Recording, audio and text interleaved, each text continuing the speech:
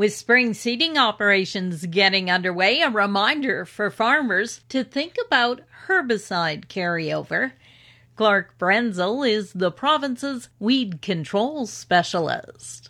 Because we had a fairly dry season from about June onward, mid-June onward, and fairly severely dry in sort of the southwestern part of the province. It could be a significant issue for some products. He notes there could also be some mild carryover issues as far north as Prince Albert. Farmers looking for more information are encouraged to go to the Ministry of Agriculture website and check out the herbicide residue maps. Canada is increasing its canola processing capacity with the announcement of 2 new plants headed for Saskatchewan and the doubling of a facility at Yorkton. The recent announcements mean processing capability will increase to 15.5 million tons at 14 plants across Canada. That falls in line with the Canola Council of Canada's goal to crush 14 million tons by 2025. National canola acres are expected to increase this year for the first time since 2017, rising 3.6% to 21.5 million acres, the largest seeded area since 2018.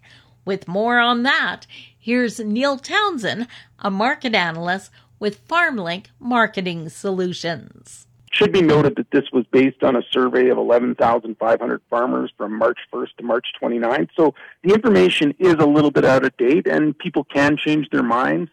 But yeah, the canola number came in at 21.5, which was below sort of the average trade guess and below what FarmLink was thinking as well. It's a plausible number, but canola is definitely showing a very strong price indication in old crop and fairly good price indication in new crop. We think the acres are probably a little bit bigger. He also talked about the overall increase we've seen in market prices. We've got kind of the best of both worlds. We've got a lot of the crops that we particularly grow in Western Canada have seen strong prices throughout most of the marketing year. I mean, some of that has been frustrating with the dire lack of containers for some of the smaller crops that like to travel through that. But basically, like the bottom line is that, until we have a better read on what U.S. corn or soybean yield might be, we're going to be supported from, the big U.S. Corn Belt crops.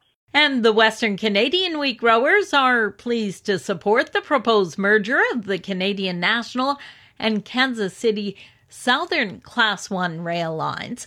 Wheat Growers Chair Daryl Francoux says Canadian companies that import or export materials or finished goods will all benefit from an expanded market and secure transportation length. He notes having all of the transportation hubs connected aids in the timely delivery of goods. All participants in the North American grain market benefit through having enhanced reliability, competition, and capacity.